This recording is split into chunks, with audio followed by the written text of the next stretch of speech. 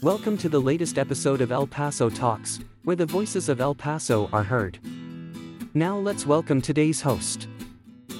The views and opinions expressed in this podcast are solely those of the participants and do not reflect the views or opinions of El Paso Community College or the University of Texas at El Paso.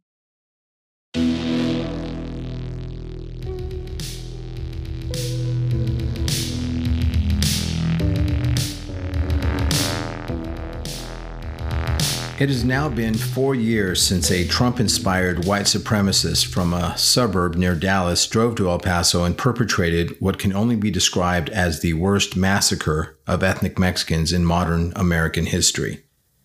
The gunman, Patrick Crusius, managed to kill 22 people on that terrible day in August. A 23rd victim would die from his injuries approximately 9 months later. By this point, it has been well established that the gunman was targeting people of Mexican descent. In the online manifesto posted by the gunman prior to the shooting, he clearly articulated his desire to kill Mexicans in order to prevent the, quote, invasion of his beloved Texas.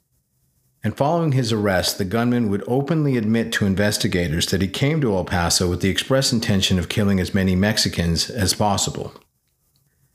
This past February, Crusius pleaded guilty to 90 federal charges in connection with the shooting and was sentenced in early July to 90 consecutive life sentences.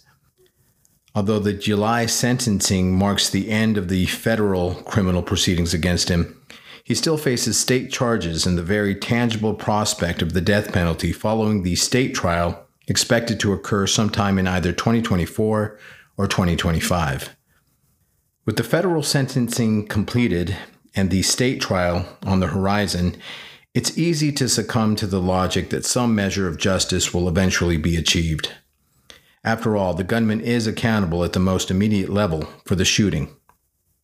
But there are others who also bear responsibility for what happened in El Paso on that terrible day in August. And 4 years after the shooting, it's not exactly certain whether the larger truth about why this tragic incident occurred will continue to be told. We'll be back in a moment to discuss the evolving narrative surrounding the El Paso Walmart shooting. You are listening to Vanguard Elements.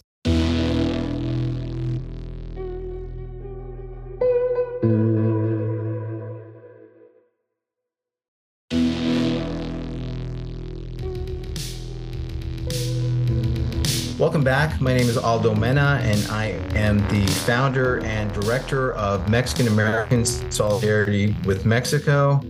I am joined today by Ruby Montana, an instructor in the humanities program at the University of Texas at El Paso, and an instructor at El Paso Community College. Ms. Montana also recently accepted a teaching position in the philosophy department at New Mexico State University. I'm also joined today by Martin Paredes, the publisher of El Paso News. Martin makes his living in the technology sector, providing online solutions to clients across the globe. In between his technology work, Martin has been writing about El Paso's political scene and public policy for over 20 years at this point. Martin is a proud Mexican national, originally from the El Paso Juarez area, and he is currently residing in the sunny state of Florida. We'll have to circle back and talk about that at some point, but thank you both very much for being here today. Thank you for inviting us, Aldo. Thank you for having me. It's nice to see you guys again. Yeah, no, it definitely is. It's been a while, so it's nice to have this up and running again.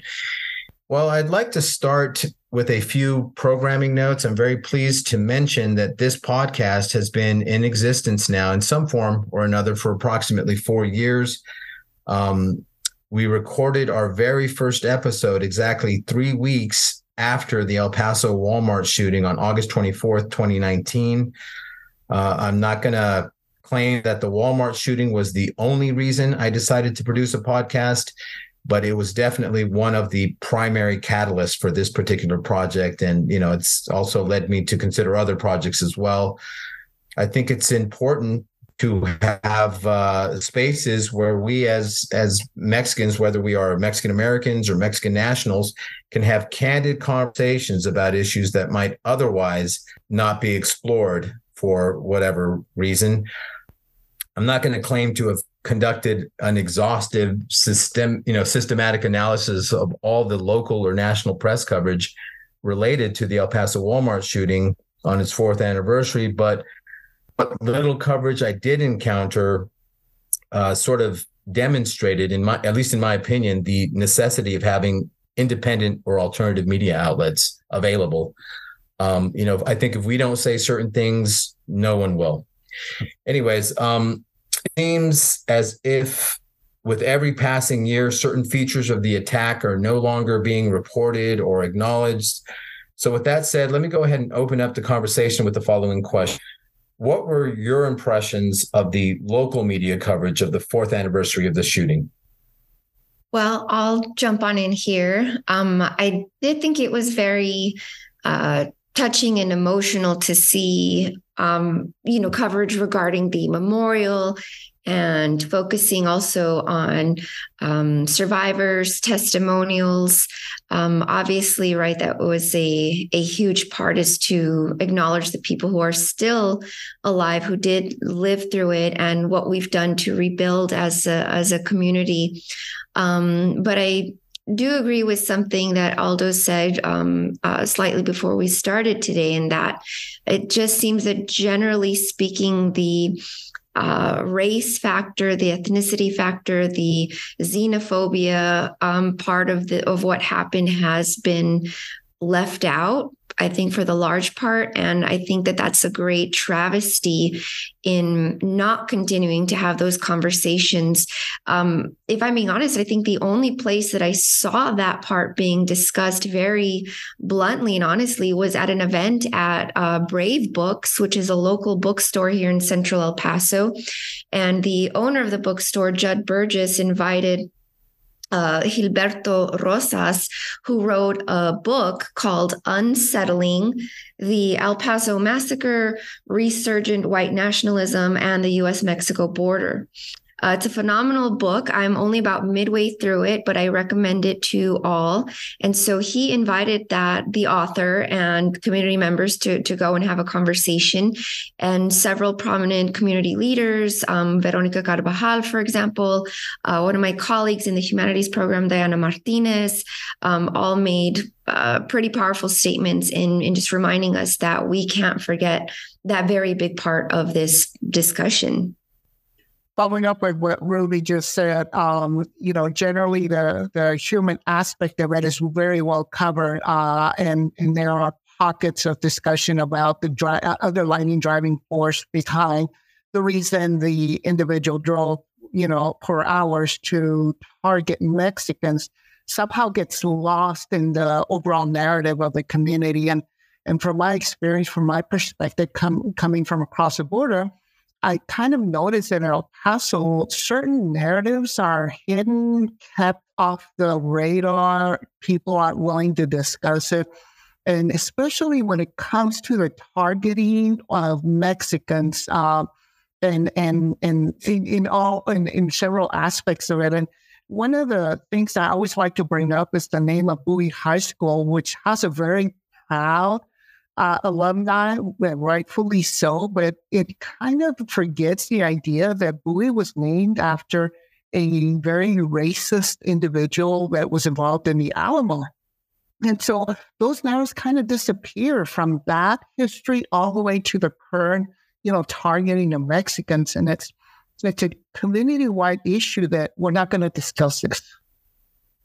Right. I'm going to agree with both of you because and this is all anecdotal, of course. I haven't, conducted any research into this, but when I mentioned that there's rhetoric behind this act, a lot of people are like, what are you talking? First of all, I don't know if there's even recognition of the fact that, that rhetoric was sort of what inspired this event. And it seems that with every passing year, what little recognition there is continuing to sort of dissipate or wane, because when I start explaining to people, well, I think we've had enough time to heal. I understand, I don't mean to be, rush into things or anything, but, we need to continue to acknowledge that it was, political figures like Trump, Abbott, and others who sort of trafficked in this type of rhetoric that are directly responsible for what happened in August. And I think that the few people who are aware of it are uncomfortable discussing it. And when you bring it up at times, I've got mixed reactions when I bring it up. How about you guys? What do you think? Yeah, no, I think we have to place the blame where it belongs. And I think that because Trump has done so many wildly preposterous things, I mean, the list is just endless, and not just preposterous, but heinous as well. But we can't forget the fact that he is very much largely responsible for influencing Patrick Crusius. The verbiage that Trump used the same year of the shooting was verbatim in the manifesto that Crusius left, right? For example, the quote unquote Hispanic invasion of Texas was referenced by Trump multiple times prior to the shooting.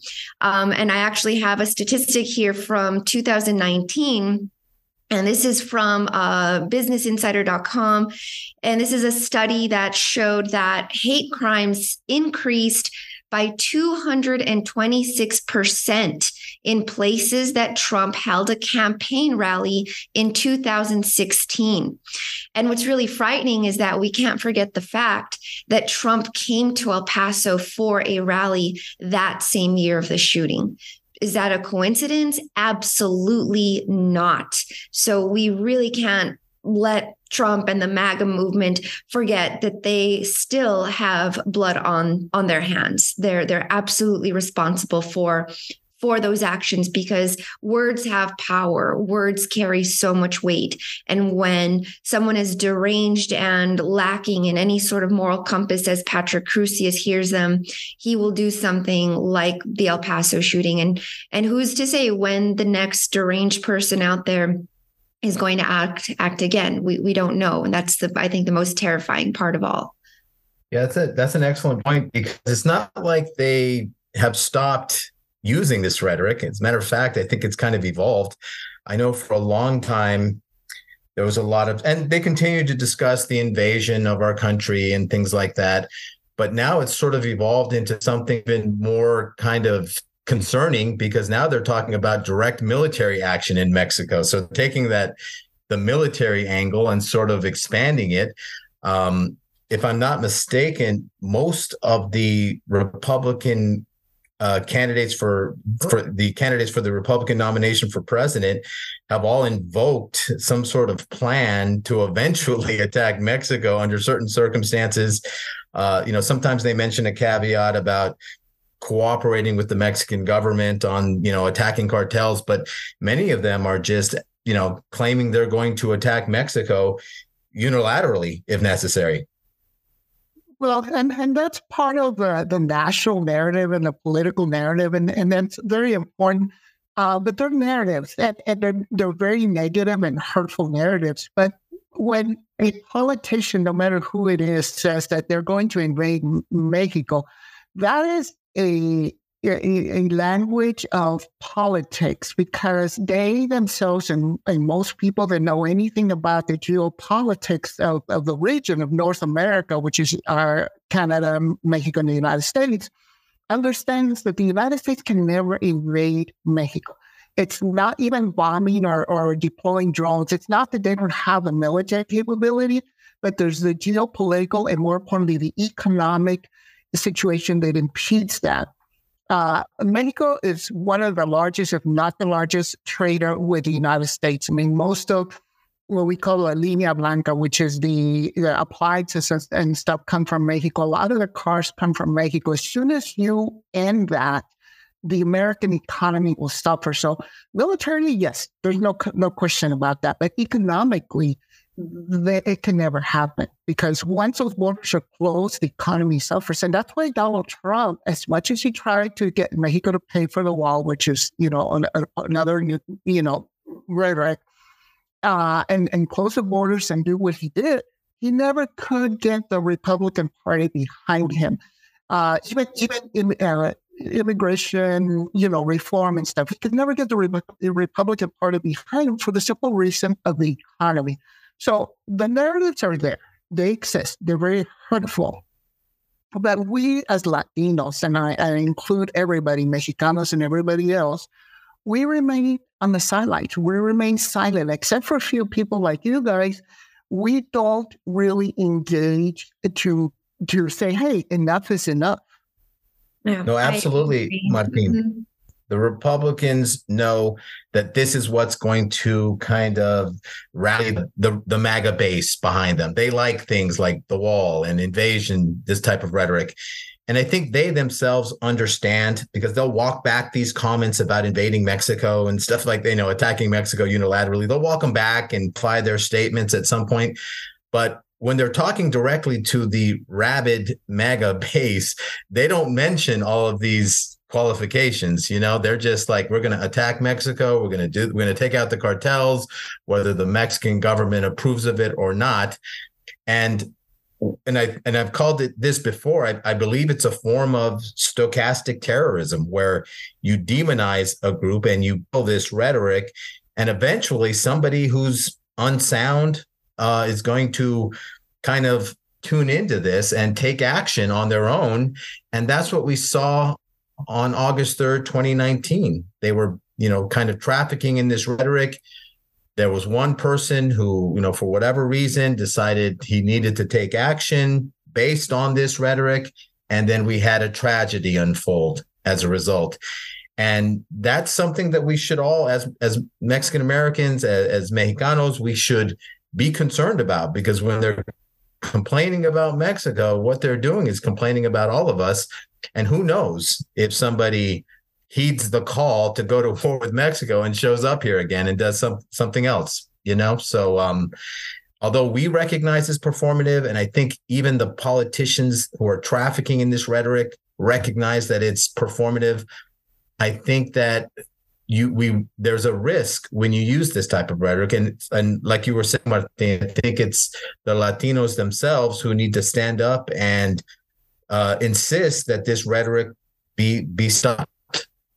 And that's an excellent point, Aldo. But I think that although Trump normalized the language that we're hearing now, the language of invading Mexico, bombing Mexico, has existed since the 70s.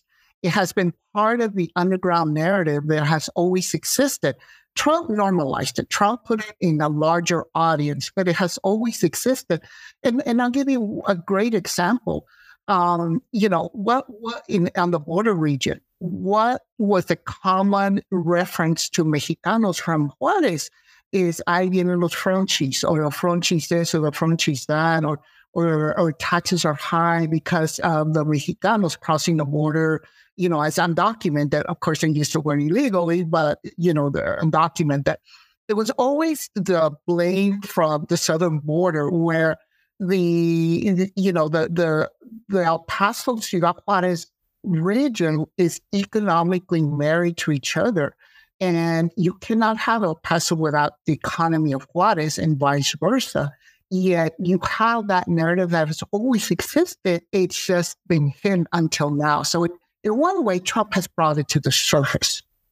But the fact remains that Latinos in general know the rhetoric exists, participate in it, but nobody sits back and says, hey, this is the problem. This is what the conversation is. And is it right or is it wrong? And we circle back to Crucius. He targeted Mexicans. That was his target. And how many people in El Paso acknowledge that discussion today?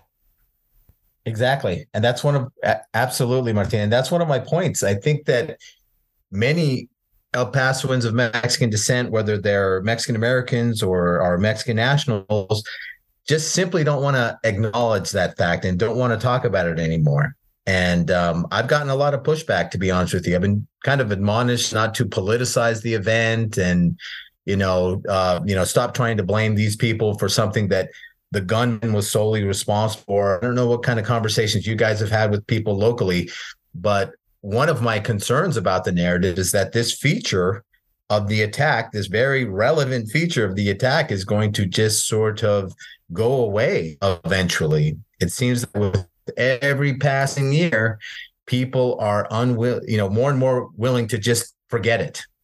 And I think it's up to us to make sure that, people like us, to make sure that that doesn't happen. Yeah, you're absolutely right. We can't let people forget that this wasn't just an issue of immigration squabbles. This was absolutely race. This was and like Martin brought up, we have to be honest with the racism that even occurs within our own Latino community, which is so incredibly bizarre to me. I think something that I've really become disheartened with in just the last year or so, because it seems to be more rampant, is just how many people who are brown skin, black hair, last name like Rodriguez or Gutierrez, and just have zero compassion for example, Venezuelan immigrants. Almost like a disdain and an othering, and seeing them as less than human.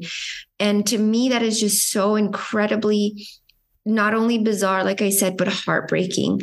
Because if we as Latinos do not stand together, if we're not united in recognizing that we need to be unified, right? It's just going to be used against us. Our inability to come together and stand with our fellow Latinos, whether they are from Juarez or from El Paso or from Venezuela. We need to show solidarity and support for one another. Otherwise, we're weakened. Ruby, I have a question for you. So, a lot of the politicians that use inflammatory language have been wrapping themselves in the First Amendment. And I know a little bit more of the technical, philosophical approaches as to why this does not apply. There is a protection of political speech, and yet this might be crossing the line into unprotected speech. Is there any way to sort of unravel this knot? Yeah, there's this is a conversation I have with my students when we do discuss free speech. There's a really interesting take on this issue by a philosopher by the name of Karl Popper. And he describes something that is called the paradox of tolerance. In other words, we as a tolerant society do not have any obligations to tolerate those who are intolerant. So it does sound very paradoxical, right? Because if we are tolerant, shouldn't we be open to everyone's views? No, the answer is absolutely not. Because when we do extend tolerance to those who are intolerant, what happens? Well, then tolerance ends up being destroyed, as does those who extended it in the first place. We can look at several examples throughout history. We can go to 1940s Germany and look what Hitler did. We can apply it to this issue that we're talking about today. We don't have an obligation to tolerate those people who are intolerant. We simply don't. Yes, someone may have freedom of speech, but that doesn't mean that they are free from consequences. There's a very big distinction that needs to be made. I hate to disagree with you, Ruby, on this, with all due respect, and coming from an online publication, my biggest issue has been censorship. And the problem with censorship is who is the censor? Who will determine what's acceptable speech and what is not acceptable speech? And I'll be the very first one to say that it's very difficult to say or to regulate it and control it. The problem lies in this, and I use the internet as an example. Prior to the internet, the person that was read, understood, they got to express an opinion and write was the person who could afford to be an author full-time, write books, and the people that learned from those books were the people that could afford the books. Although they're public libraries, the reach was not as significant. I believe the internet created a somewhat equalizing level because anybody can be a publisher. Now, there's technical issues of of reach and stuff like that I won't get into right now, but it's much easier now to be able to express your personal opinion, regardless of what it is. And it covers all sides of the spectrum, but you have the ability to be able to have a voice. Whereas I think prior to the internet, it was much harder to have a voice because who wrote the books? The people that could afford to write the books. Who got published? The people who had access to, which was either educational or economic, to get their books published. And so starting at that level, I questioned, okay, and I face this regularly. At what point do we censor someone's speech because we happen to disagree with it? And then that leads to the question of who makes that determination? And that's why I have a problem with regulating speech. And again, there's no solution, and I don't have one for it, but I do get a heartache about censorship and regulating speech. Yeah, I absolutely see your point, and I do agree with you, Martin. However, I do think that we need to recognize that when speech, for example, is so hateful that it drives people to not only other people, but then to totalize them, to kill them, to literally take their lives and their freedoms, their autonomy. I think that's when censorship is morally justified. Obviously, it's difficult to decide who's going to be doing the censoring. But I do think that, for example, when a neo-Nazi gets caught in a viral video spewing his white supremacist views, and then he later cries because he lost his job. Well, again, that's just too bad. He had the right to spew his views, but we don't have that obligation to tolerate his views. And so I still stand by my comment in the sense that we don't have a moral obligation to tolerate anyone who is intolerant. I'm certainly not calling for censorship, but I don't think that we as a society have that obligation to tolerate any sort of hatred or intolerance. And you're absolutely correct, Ruby, and I think you just offered the solution to it. And I think this brings us back to what Aldo started in the very beginning, which is the discussion about the narrative of killing and targeting Mexicans. It kind of gets buried along, as more years pass. And your example was right it was exactly right. He's crying about losing his job after spewing the hateful rhetoric. And therein, I think, lies the part of the solution, not the overall solution, but therein lies the solution in that we as a community, whether we're Cubanos or Venezolanos or wherever we're from, we don't have to agree on everything. We don't have to vote the same way. But when it comes to targeting us as Latinos or Hispanics, whatever we want to call ourselves, we need to get up and say enough is enough. And I think that's where the solution lies. And unfortunately, that's, I think, where we're missing the boat. Because if enough of us rise up and say this is wrong, then I think the solution builds itself from that point.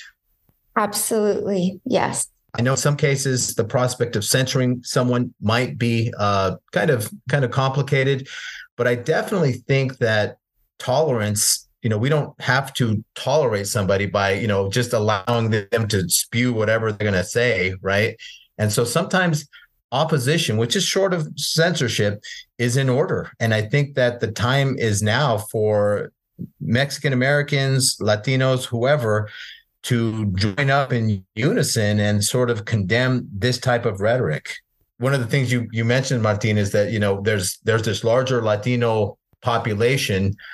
There are those amongst us who believe that, boy, by the time, getting a consensus among this group is virtually impossible. I think even getting a consensus among Mexican Americans is difficult, even with issues that seem clear cut. And I think we need to now attempt to get Mexican Americans to understand this rhetoric and how it lead to problems, and hopefully take a united stance against it.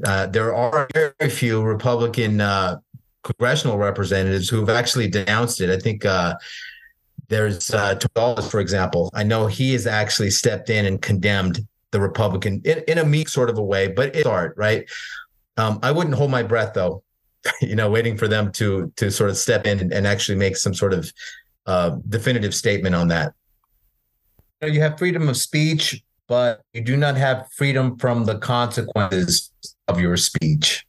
And so I may be free to say certain things, but there's nothing that can shield me from being terminated for saying those things, or if you're a politician, from facing repercussions for whatever you happen to be espousing. Well, I agree on the censorship issue, and I think you're right on the money, although is that and there's the issue of repercussions. Yes, you have the right to say whatever you want to. For example, I can write whatever I want to, but the repercussions are, assuming there are no legal repercussions, and I protect myself, there's still the economic repercussions in that if enough people don't like what I write, number one, they don't read it. Number two, there could get pushback, even leading to customers of mine and stuff like that. So I think that censorship and freedom of speech is self-protecting if we allow it to self-protect itself. I think there's too much fear of allowing, too many people freedom of discussion and speech and stuff. And it's dangerous. I'm not minimizing the danger behind it. But, I think that if we focus too much on censoring and limiting speech, then it becomes a slippery slope.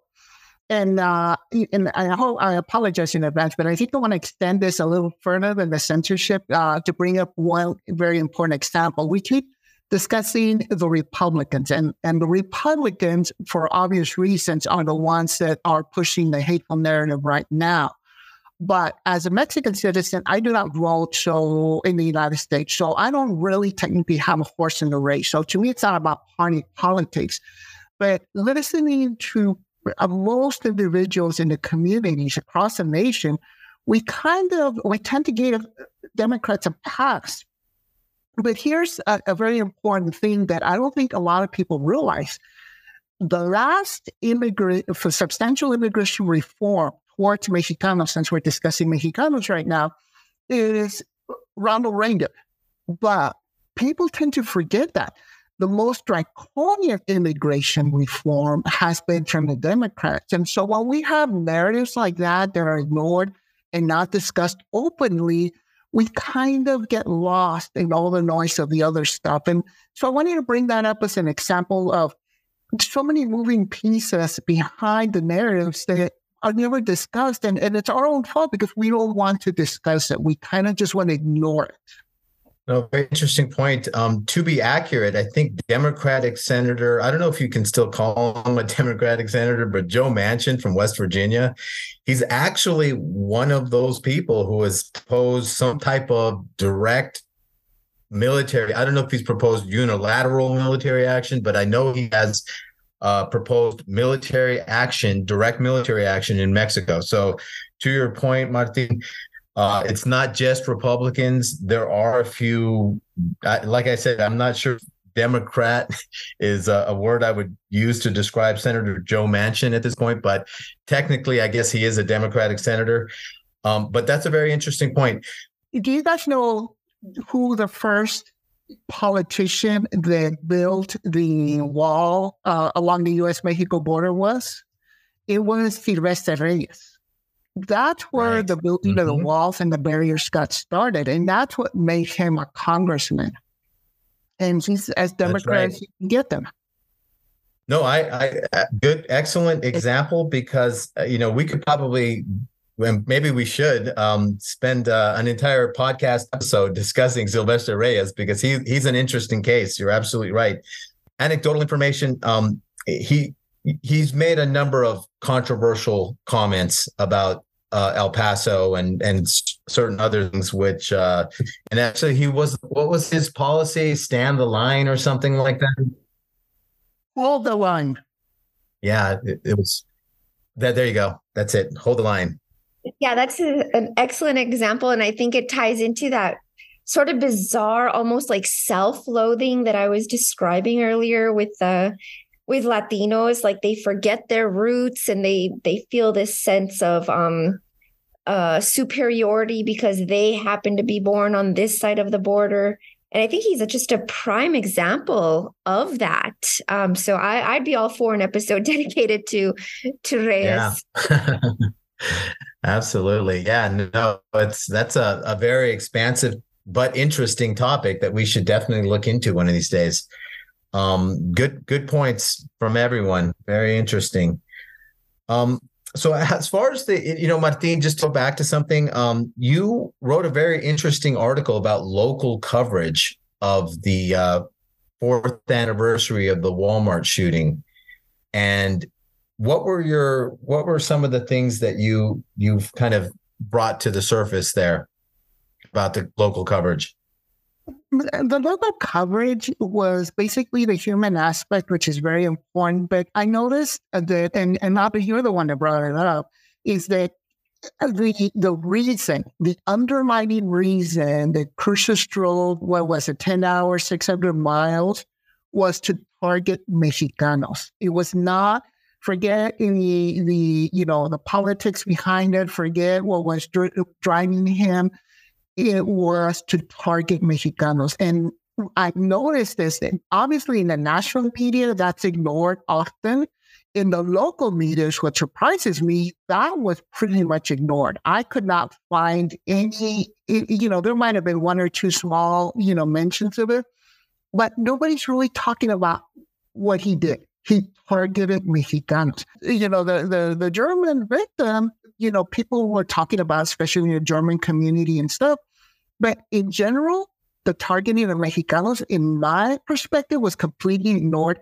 And that's bothersome and troublesome because we're ignoring that fact. And as long as we let that happen, it's going to happen again, unfortunately. Like I mentioned earlier, I'm not going to claim to have conducted some sort of systematic, exhaustive analysis of all the local or national press coverage. But even at the national level, very few articles. At one point, there were quite a few articles discussing the connection between the rhetoric and the actual act. This time around, very few at the national level. I watch MSNBC religiously. I don't think they even mentioned it. I was a little surprised that even in so-called, liberal media outlets, there was very little coverage of that, because I think there's an obvious connection to the rhetoric that led to this and the type of rhetoric you're seeing kind of prevail currently with the Republican Party. I don't know if you guys caught the Republican debate the other day, but they devoted a good portion of the episode to discussing what they would do should they be elected, and what their plans for attack were on Mexico should they be elected. Interesting. At this point, we're going to go ahead and leave the conversation there. It was a very interesting conversation. I think we could probably continue it, and maybe we will. I'd like to thank everyone for participating today. I think that in the absence of actual or other media outlets covering these types of issues, it's going to ultimately be incumbent upon people like us. I mean, we all have day jobs. We're all very busy, but I think this highlights the need for and the importance of community journalism at a time when, you have the Texas Tribune, for example, laying off a number of reporters, the Los Angeles Times. I think what this latest wave of coverage reveals is the importance of community journalists like ourselves. We're all very busy, but if we don't say these things, who's going to say them, right? Anyways, guys, thanks again. Any closing thoughts? Just want to say it's nice to be back, and thanks for having us and just stressing the importance of these kinds of conversations. So thanks. And I want to second Ruby. Thank you very much. This is very, I think it's very beneficial. And I think that this is something the community in general, Latino community, needs more of this type of conversation. So I appreciate the invitation.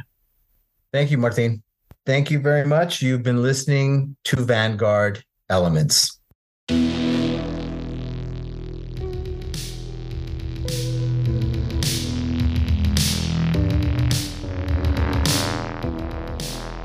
You've been listening to Vanguard Elements, El Paso's progressive Mexican-American voice.